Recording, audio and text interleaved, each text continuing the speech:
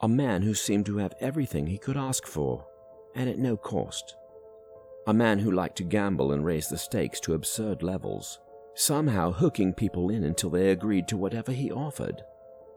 Here he was, in a car with a man who had promised him a new life within hours of meeting him, but for a price. And Gareth had asked no questions of their destination, the fee required, or any terms of their agreement for that matter. As if reading his mind, Ackerley spoke out of nothing, reciting what sounded like poetry or a verse of some kind as he stared out the window. "There's a Spanish train that runs between Guadalquivir and Old Seville, and in the dead of night people hear she's running still."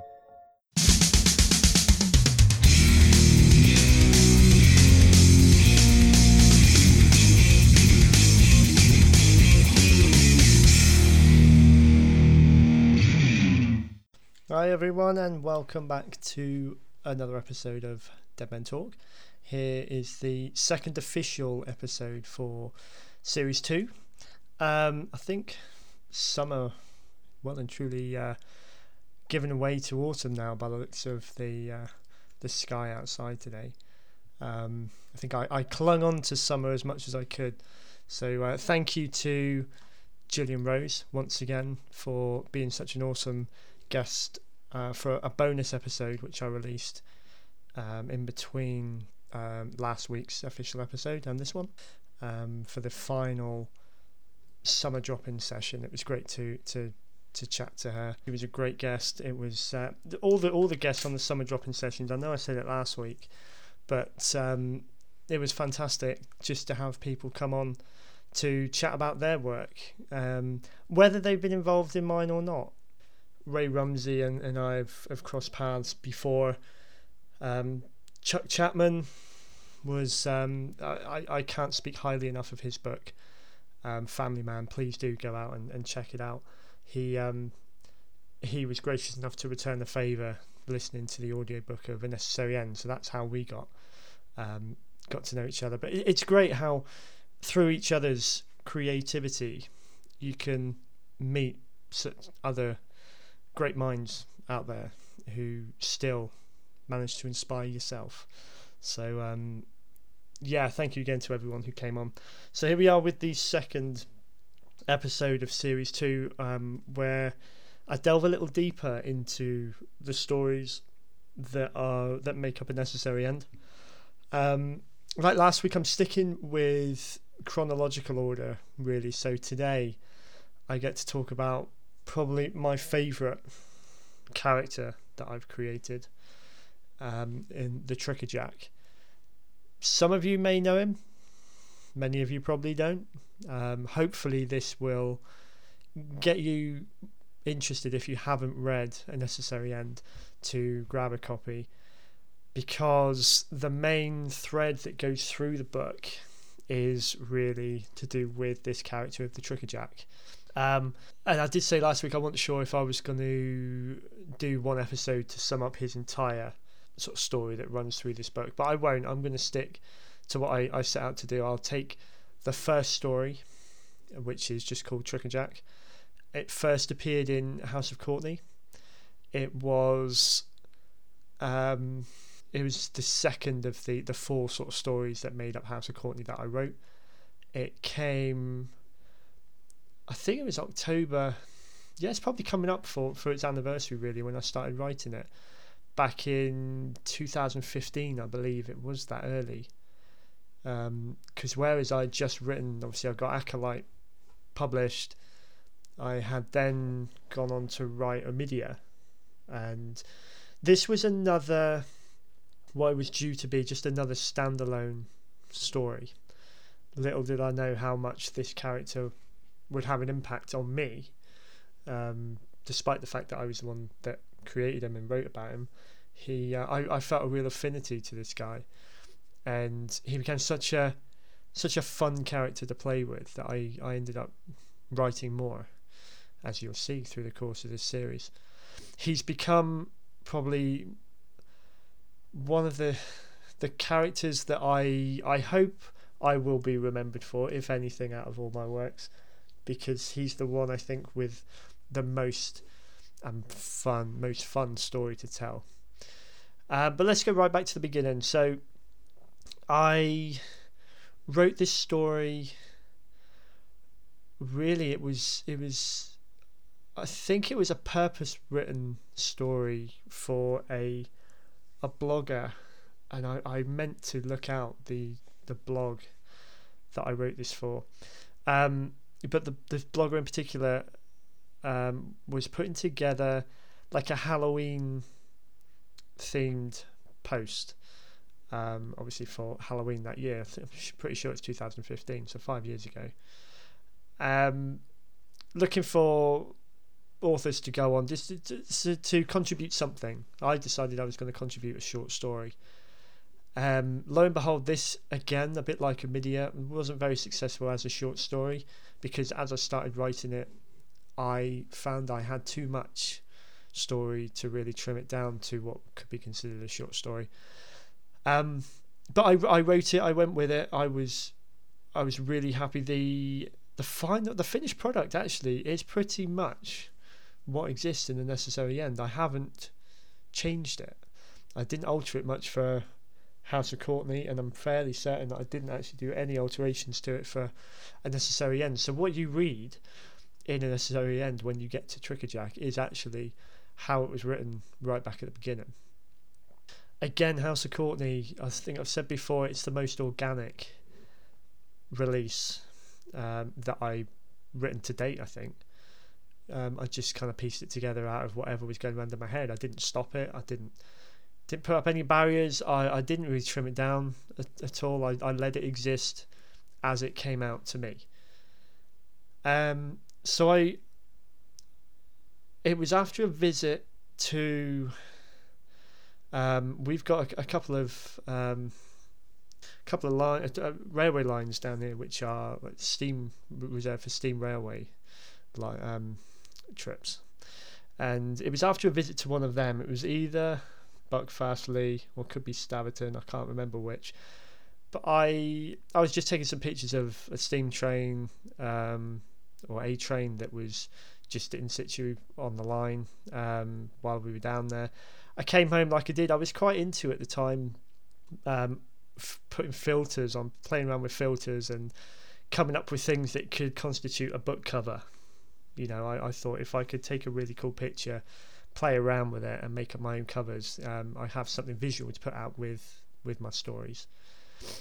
So I came back and played around with, I made this picture of this train look really dark and sinister, and that sort of got my mind going about it, linked in with, and this is where the main inspiration for the story comes from, not necessarily the character of the Trickerjack, but the actual story of the Trickerjack is actually rooted very firmly in my love of a certain singer, songwriter. When I mention his name, you will hopefully all know who he is. This may come as a shock to a lot of people, really, that I've got such an affinity with this person, but it's Chris de Burgh. Now, those of you who probably only know him for one song, which is Lady in Red,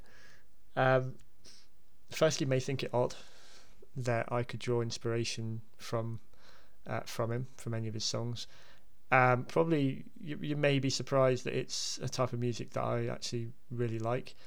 I will say though, hopefully any fans of his who really do know his back catalogue will say Lady in Red is one of the poorest representations of his work.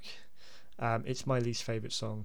I don't feel like it's got a hell of a lot of substance to it. I don't like the real ballady stuff that he does, but he has done so many songs back really in sort of the late 70s, early 80s, before he became mainstream in that sense.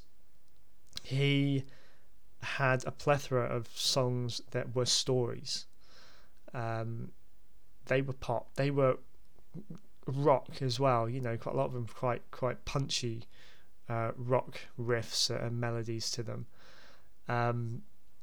And two of these songs in particular. So round about this time, 2015, for whatever reason, I rediscovered Chris de Burgh's music for myself. I think it's the beauty of things like Spotify, because there were a lot of artists that I was brought up with. So my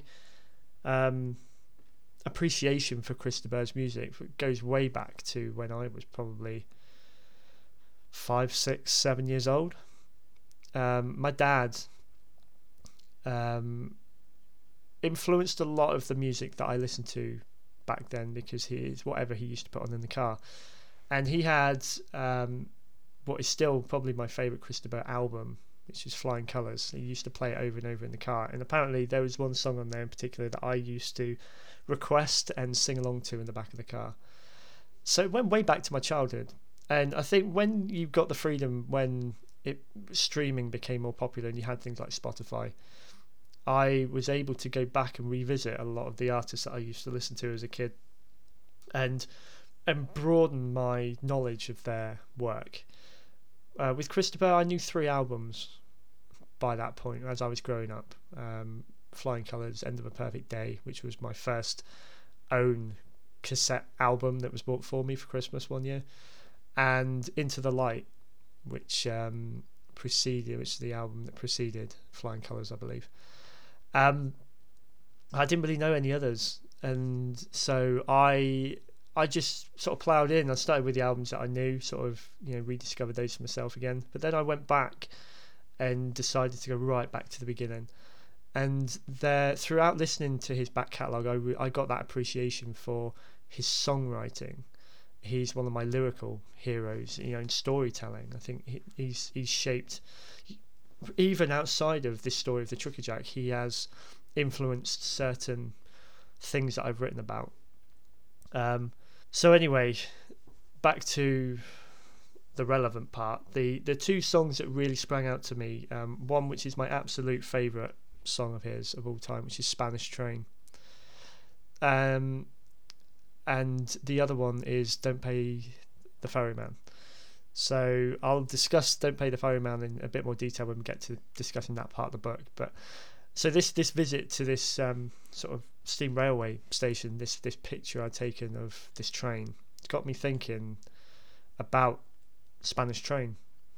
Anyone out there who doesn't know the song, just briefly, it is he writes about a train, obviously that travels a section of a line in Spain, and apparently travels at night and is heard from a distance, but it carries the souls of the dead. And it's a great story that he then tells on top of that of God and the devil playing a game of poker to sort of gambling with these souls. Who gets them? Who gets to claim these souls, and where do they go, heaven or hell? And it's fantastic. I can't really say too much about it, because I don't think I can do the song justice by sort of describing it myself. But please go and check it out. Spanish Train by Chris de Burgh. He sings it and reads it as if it's a story as well, which sort of adds to the creepiness of it at times as well. It's fantastic. So I took that idea. I thought there must be something I can do with that story, and turn that song into a piece of fiction, into a short story. So I built on the notion or the idea of this train which carries the souls of the dead from the land of the living to the underworld. And again, this is where this became a mishmash of my influence from the song in particular, but also my love for folklore and biblical stories and references to things like the underworld. So my image of the underworld, or what you read as the image of the underworld in the story of Trucker Jack, is my image, is what I've always imagined it to be. In particular, when you get to the river Styx, where you're apparently taken then through to the afterlife by a ferryman. So this is where Don't Pay the Ferryman comes in. So the story in that song is a guy who he's at that point, I guess, where he's at the point of crossing over, and it's his journey then into the underworld. And the point of the song is telling him, don't pay the ferryman until you get to the other side. So until he safely gets you to the next stage of the afterlife, don't give him his toll, because there's no guarantee that you'll get to the other side. So I factored that in as well. So I knew I wanted a story that incorporated the journey, or the importance of this ethereal train that takes souls from the land of the living to the underworld. And then once they're there, is what happens to those souls when they get to the quay, the harbour side. I call it Nether Quay, so sort of, the nether world. So yeah, when they get to Nether Quay, what happens to them then? My image really was of all these souls of the dead being like zombies, and they are just kind of shuffling down without any awareness of obviously what's going on. They just shuffle down to the harbour. They wait for Charon, who is the ferryman. Now he is actually a proper folklore figure. If you look him up, again, a lot of you may know the tales, the legends, the theories of Charon the ferryman. The idea is that he is the one that ferries people to the next stage, to the afterlife, and they carry a coin in their mouths or their hands. I went with the idea of it being in their mouth, but what I added to it was something a little sort of to keep up that kind of grisly side that I was aiming for this book. The Dead Souls Toll is actually a coin which the harbour master down in Nether Quay pushes through their cheek. Actually pushes it through the flesh of their cheek into their mouth, and that's where it's sealed. And he's got to do that with each one. So I actually made a character of the harbour master as well. Yeah, just sort of a small part of the story to give that sort of realness to the world I was creating, I suppose. It may not even serve you any good out there, but I will tell you what I know. Davor pulled the shack door closed as tightly as he could, after noticing that the crowd of impatient souls was growing around where Pablo stood. The boat must have been drawing near. Think of the world you know as one big board game. There are players sat around waiting for their opponent to make the next move. In this case, there is one player above and one below.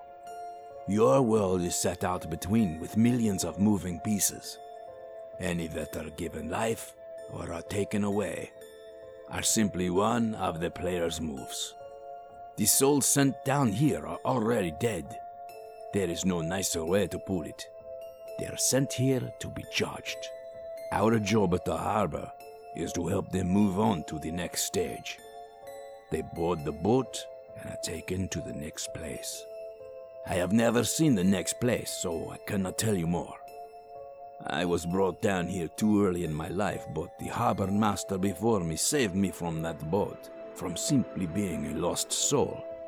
As I was not dead, you see, I did not arrive here with a coin. Therefore, I was destined to wander the lonely shores of the banks here for 100 years to pay my dues. The harbor master took me in, told Charon that I could work for him, help him run the quay. For the number of the souls coming off the train was increasing. The devil was winning more and more souls, too many for him to process on his own. 105,000 souls won on a simple poker hand once. Another 250,000 on a game of chess. The game doesn't matter. The result always seems to be the same. That man taught me a lot. Taught me how to survive. His time was soon to come, though. He had served his 100 years and was ready to move on. He boarded the boat one day and I had to help him. He was the first soul I sent on the way.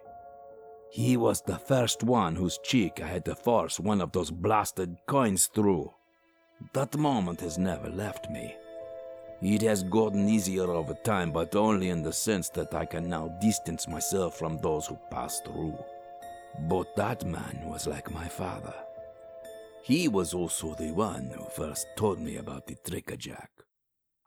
So that's where the premise came. It was those two stories. I thought they married together. Those two songs, Spanish Train and Don't Pay the Ferryman, it could be linked together. You know, the souls of the dead carried on this train, and the ferryman at the other side, at the harbour, down on the river, ready to take them on. I can't remember the early ideas for the story, whether it was just going to be a simple sort of observational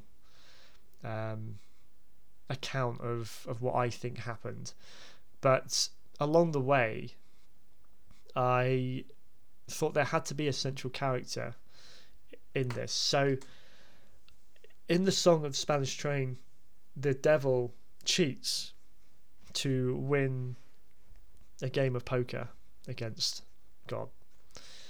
So I thought I wanted to encompass that in a character. I wanted someone whose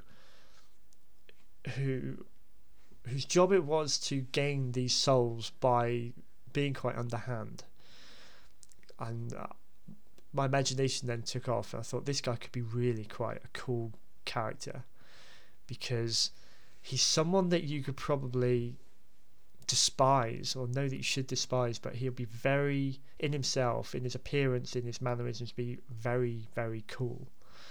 So he's one of those that he's the villain that you love to hate, or you hate to love, either way that you want to, but you love him as well as hate him. And that's where the character of the Trickajack himself started to come through. And it was a combination of other things at the time as well. I think it must have been around the time that my wife and I went to the cinema to see Crimson Peak. We're big fans of Guillermo del Toro's films, and when that one came out we knew we had to see it. And Tom Hiddleston has a character in that film, sort of a pale-faced, very suave-looking aristocrat.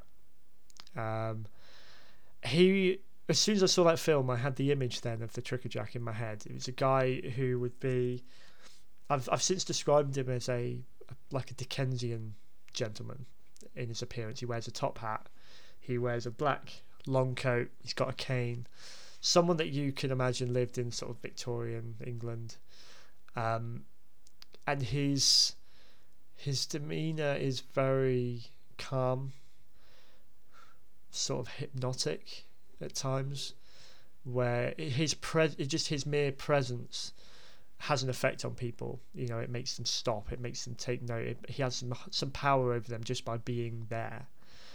And with that, he's able to use this to his advantage by getting people to basically gamble with their souls. He, as it turns out, he preys on people who are vulnerable, people who have reached some point of desperation in their lives.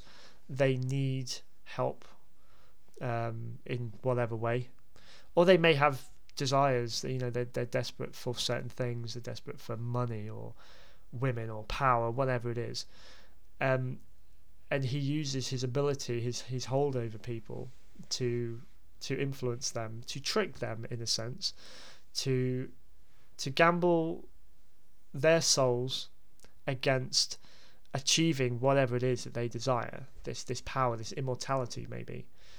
And it's hinted in the story as well, and further in some of the other stories, that he himself had gone through such a task before, which is how he gained his sort of supernatural ability to do what he does.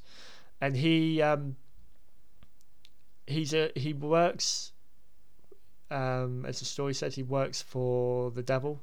He's like a free agent, really, for the devil. He's got an agreement with the devil that he can travel between the land of the living and the underworld, and his job is to gain more souls from the living for the devil to take down into hell, to go into his ranks for whatever, he to have more numbers for him.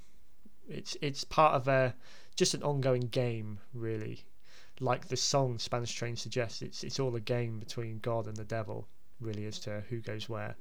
They're just playing these, like card games, chess games, whatever. It makes it seem so trivial.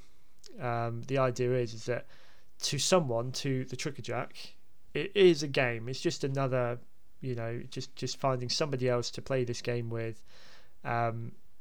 He does his bit. All he's got to do is basically recruit them, get them to be willing to gamble their soul. If they lose, their soul goes to hell. If they win, they get these untold riches or power, whatever it is that they desire. And to a lot of people, like Gareth Miles, the protagonist in the story of the Trickerjack, he has reached a point of desperation. He's on the run. The reason becomes, I actually expanded his backstory by writing another story for House of Courtney after this one, which I will come into in the next episode, so I won't say too much here. But he's reached a point where he's on the run. He flees England.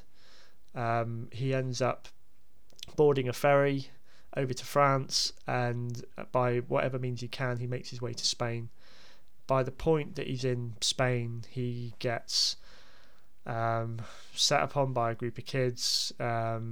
He really hits a real low point, and this guy comes into his life, just sort of helps disperse the group that are attacking him, and offers him this kind of salvation. And this was the Trickerjack. So I knew I had to make. I couldn't have this character just being this supernatural, this real sort of bona fide supernatural character. I had to make him quite human. So that's why I depicted him as this gentleman, this well-to-do guy who is apparently very wealthy. He's got a lot of power. He's very, just on the surface, very influential. Those who are desperate, that he prays himself on, they think they've found this guy who can help them, and because he looks so successful himself, then it's very easy to be drawn into him, and want to be like him. So that's where Gareth Miles finds himself when the Trickerjack sort of takes him under his wing. And to give him this sort of more human aspect, I had to give him a real name. I didn't want to just refer to him. I wanted the Trickerjack to be like a moniker that is given to him by others, that he knows he's got, but he didn't necessarily choose for himself. He would rather be known by his real name, which is Ackerley Patterson Thorne. I was at work one day. I had a great job at that time. It allowed me the chance to write on my lunch breaks away from the office. But throughout the day, I also I did manage to drift off and just make notes as I was working on certain things. And one of those was trying to come up with a name to fit this guy, to fit his stature, to fit what I envisage his standing to be in society. So I thought, had to have a double-barreled name because it just makes him sound sort of all the more impressive, I guess. But it had to be something really individual.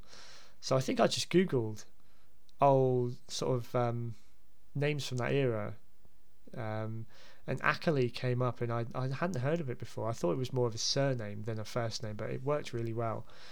And I knew I wanted a double-barreled name, and at the time I was working for a vehicle rental company, and we dealt with a lot of BMW cars, and the place they used to go back to once they'd reached their end of life with us on the rental side, they went back to their main sort of compound, their main supplier, up in a place near Doncaster in the UK called Thorne. So I kind of snatched that one out of the air. And Patterson, I think I must have drifted back to my school days. We had a substitute teacher who was called Mr. Patterson. He was Scottish. We only had him a few times, but he was, as well as being a substitute teacher for our junior school, he was also an actor. And he, at one time, was the understudy to Michael Crawford when he was the Phantom of the Opera in the West End, which at the time I didn't really. I thought it was quite big at the time, but looking back on it now, I mean, that's quite an impressive thing to claim, really.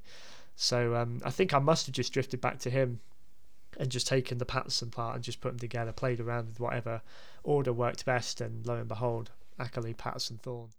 Something rapped against the concrete urgently, and the voices fell silent within a moment. A black cane came into view, landing only inches from his face. Gareth could feel that the bodies around him, above him, were frozen. He could not even hear them breathing anymore. "Do we have a problem here?" a soft voice asked. It belonged to an Englishman, he could tell, an educated man. He spoke with authority, yet appeared not to need to strain himself to be heard.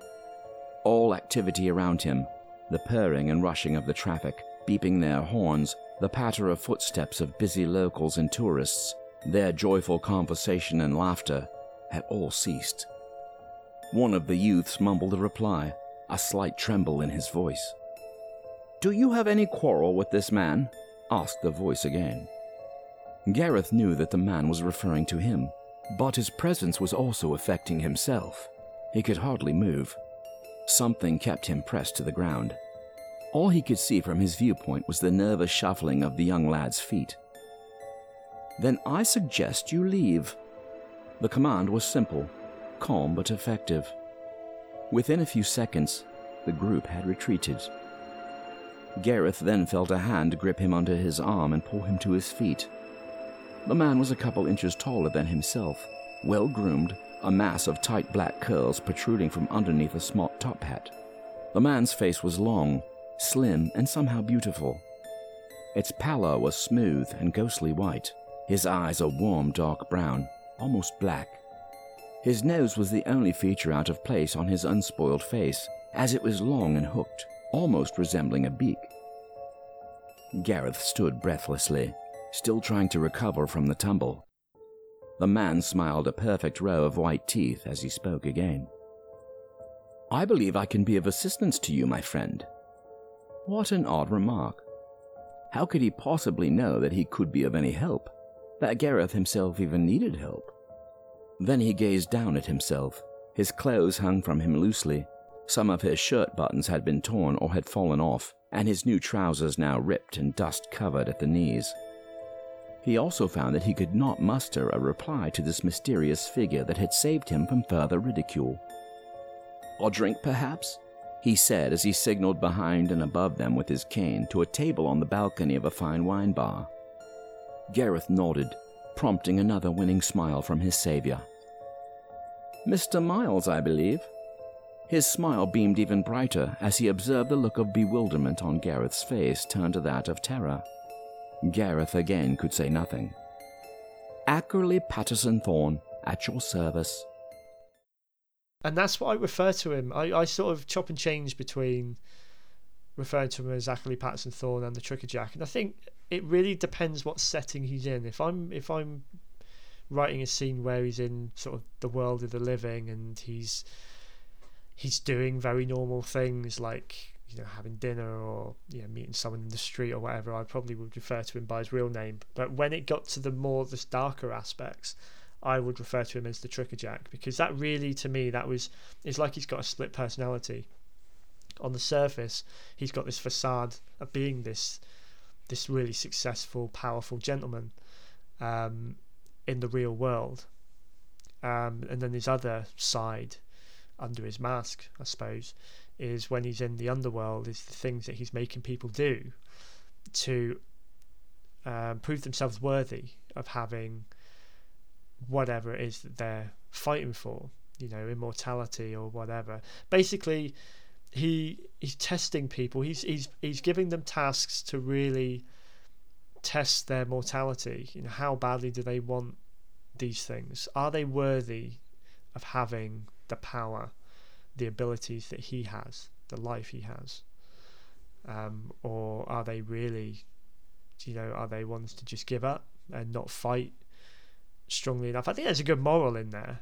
If you look deep enough, past it being a horror story,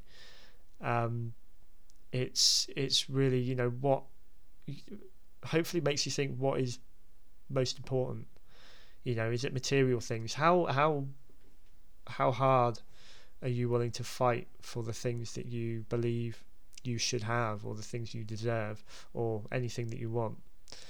Is it a passing phase? Is it just the fact that you want to be rich so that you can have live this life of carefree, or is it something a lot deeper that you're after? And I like to think that these people, if ever they came across a Trickerjack and they're really after the material things, they would be the ones to fail, because I think striving for money and success, objects, big houses, fast cars, and that it's still quite shallow. I think when you really get to it and you're put in a situation a lot like Gareth Miles is, it's fairly extreme what he gets put through. He gets sent on the train. Once he agrees, once he loses a bet basically to the Trickerjack. He loses a game of a blackjack, which is the Trickerjack's game. I didn't know a lot about poker, so I had to write in something that I did on a card game that I did understand a little bit more about, which is really where the name Trickerjack came from, because it linked into the blackjack part. The tricker part, obviously, he tricks people, and I knew of the phrase like crackerjack, and that's I suppose just wanted to spin on something like that, something snappy, something that draws people in. So the fact that he tricks people was part of that, and then I made his calling card almost was the Jack of Spades, just something that I could always sort of put into. So from this story on, it didn't really have a hell of a lot of relevance in this one, but as we went on and I wrote the other stories to build on the Trickerjack story, I would put little references to a Jack of Spades playing card being found, and to those who followed the stories, it was just a little nod, so they could pick up on the fact that we know who's coming. I really wanted that. I imagined if it was on film, it's one of those things, that one of those little scenes that would happen, or something you could use in a trailer even, that people would recognise, and they would know. Then that's all you need to know. You don't need to see him, you don't need to hear him. If you saw that, you knew what was coming. So that was that was a little something that I like to sort of keep in there. So go back to the kind of test that Gareth Miles is put under to prove whether he's worthy of having this life like Ackley Patterson Thorne has got. It's fairly extreme. He goes on the Spanish train down to the underworld, and he's got to meet up with Charon, the ferryman, who then gives him his task, and he's basically got to fight his way out of the sea, the river, which I did more research on what the theories are that things that lived in the river, in Styx or whatever. There's a lot of different river names that was given to the river that you go across in the underworld, but what lived in there, what it was like, what the makeup of it was, and I used some of that. So how I describe the river when he's battling through this task towards the end is actually comes from the research that I did. It's actually things that I referenced into what it may have been like, or what it may be like still, if it does exist.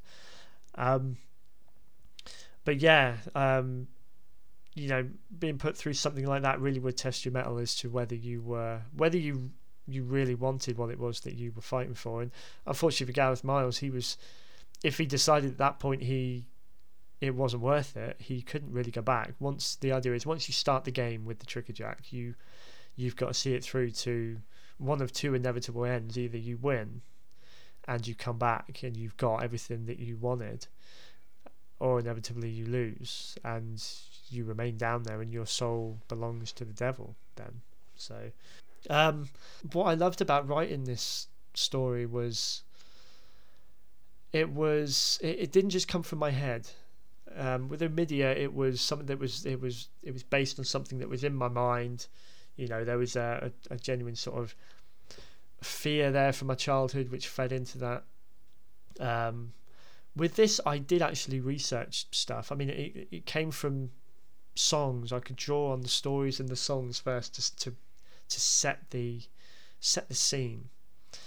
And I did a certain amount of research into theories of the underworld, down to, like I say, the makeup of the actual feel and the look of the river, and what the harbour and sort of area actually looked like, and who was down there. And so it was a real amalgamation of my imagination, my vision of the underworld, my fascination with folklore to do with things like the underworld and biblical folklore, and my love for these songs that were written.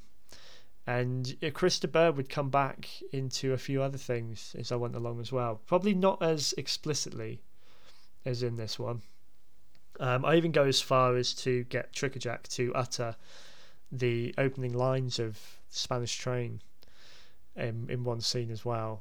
Which, it was gratuitous maybe, but I really wanted some sort of obvious nod to it. But I am proud of the way that I was able to sort of bring those together into this story, and it stands today as one of two. This and Omidia are the two that people do react most to, I suppose.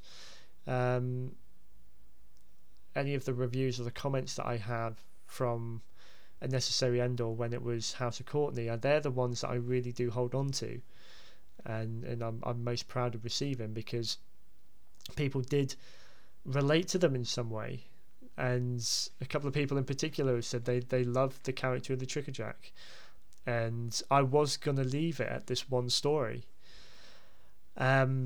It didn't turn out like that. Something else happened the following year, which I will come on to when I discuss some of the later stories, that brought me back to the Trickerjack and decided he would have worked, I feel, as just a standalone story, because it just tells this one instance, this one example of what he did. The idea is that he's had hundreds and hundreds of people that he's found, that he's put to test. But I was only telling one of those. This was just like a snapshot of who he was, what he did. But he kind of grew. I knew that not only the notion of what he was doing had more life in it, but also he must have had a story to tell of his own, which is what I've tried to do when I then wrote about him in Black Gang again, and what exists now as A Necessary End. And I still feel he's probably still got a little more life left in him. I've still got some more ideas of things places I could take him. So stay tuned. But from a physical side, sort of going back to his appearance, like I say, part of it was the character that Tom Hiddleston had in Crimson Peak, in terms of him being quite pale, dark haired, very striking, very good looking. Not in a like a stereotypical Hollywood, floppy blonde hair kind of Leonardo DiCaprio sort of way, but this kind of dark, mysterious kind of appearance. And I always think, if you think of successful people, it's just the image of top hat and long coat, that always kind of struck me anyway. But part of his demeanour, as well as the top hat and the cane part of his appearance, came from a character from a film, which again, hopefully when I say it, many of you will recognise and sort of understand where this came from. But one of my favourite depictions on screen of a character is Gene Wilder's version of Willy Wonka in the musical Willy Wonka and the Chocolate Factory from the 70s, I think. I absolutely loved how creepy he was. I mean, here he is. He's in the book. Willy Wonka is. I've only just read it recently to my kids. In the book, he's quite an odd character, but he's more of a. He's a lot more sort of high energy, it seems. I mean, there is a sort of very dark side to him in things he says, but you imagine this little guy who's sort of, you know, prancing around, jumps around as he walks and things like that. Gene Wilder, he gave him a real sinister edge. There was almost, in a lot of scenes in that film that I remember, there's nothing going on behind the eyes, and he seems to be staring into nothing, and he's muttering things that make no sense. And there are a couple of lines that I fed into his dialogue, into the Trickerjack's dialogue in this story, that come from that film, in particular Gene Wilder's version of Willy Wonka. Again, this whole story really is a big homage to all these things that I loved. So the music of Chris de Burgh, the characters that Gene Wilder and Tom Hiddleston had, that really inspired the physical nature, the appearance of the Trickerjack. You know, my understanding, or my own perception of the underworld and hell and afterlife, and, you know, all kind of coming into one, which to me probably makes it one of the most complete works that I've done, because so much of me has gone into it without being obviously like, and it's nothing biographical obviously by any stretch of the imagination, but there's a lot of me, you know, inside, you know, my mind, spirit, whatever, getting very sort of deep, I know, but a lot of what's inside me has gone into this book, into this story. And yeah, I've just decided actually last night to start watching Willy Wonka and the Chocolate Factory again, just because I knew that I was going to be talking about the Trickerjack, and I really just wanted to go back and see those bits again that I stuck with me since childhood. You know, that was one of my favourite films growing up, and I think it's down to dialogue and mannerisms of Gene Wilder and that made it such a great film for me. He's dry, he's sarcastic. Again, it's very sinister. It comes from a kid's book, which was a bit dark, but a film aimed at kids as well. And you've just got this guy. I think he must be in there for the parents, because I've really come to admire that character more, and Gene Wilder as an actor, I think, more as I've grown up with that film. So yeah, that's really it. I hope I've not given too much away on the story. I really do want people to go out and read it. This, as well as this, is out of I really want people to read Numidia, like I said last week. But I really, if you're gonna read anything, if you want a sample of anything that I've done, not just because this series of the podcast is dedicated to it, but go and get a copy of A Necessary End. In particular, the thread of the Trickerjack. You will get a sense more of me as a writer and a person throughout all those stories, because this is one character I feel connected with in some way. I know I can't write about him forever. I do have an end point in mind, and I think I'll be really sad whenever I do write the last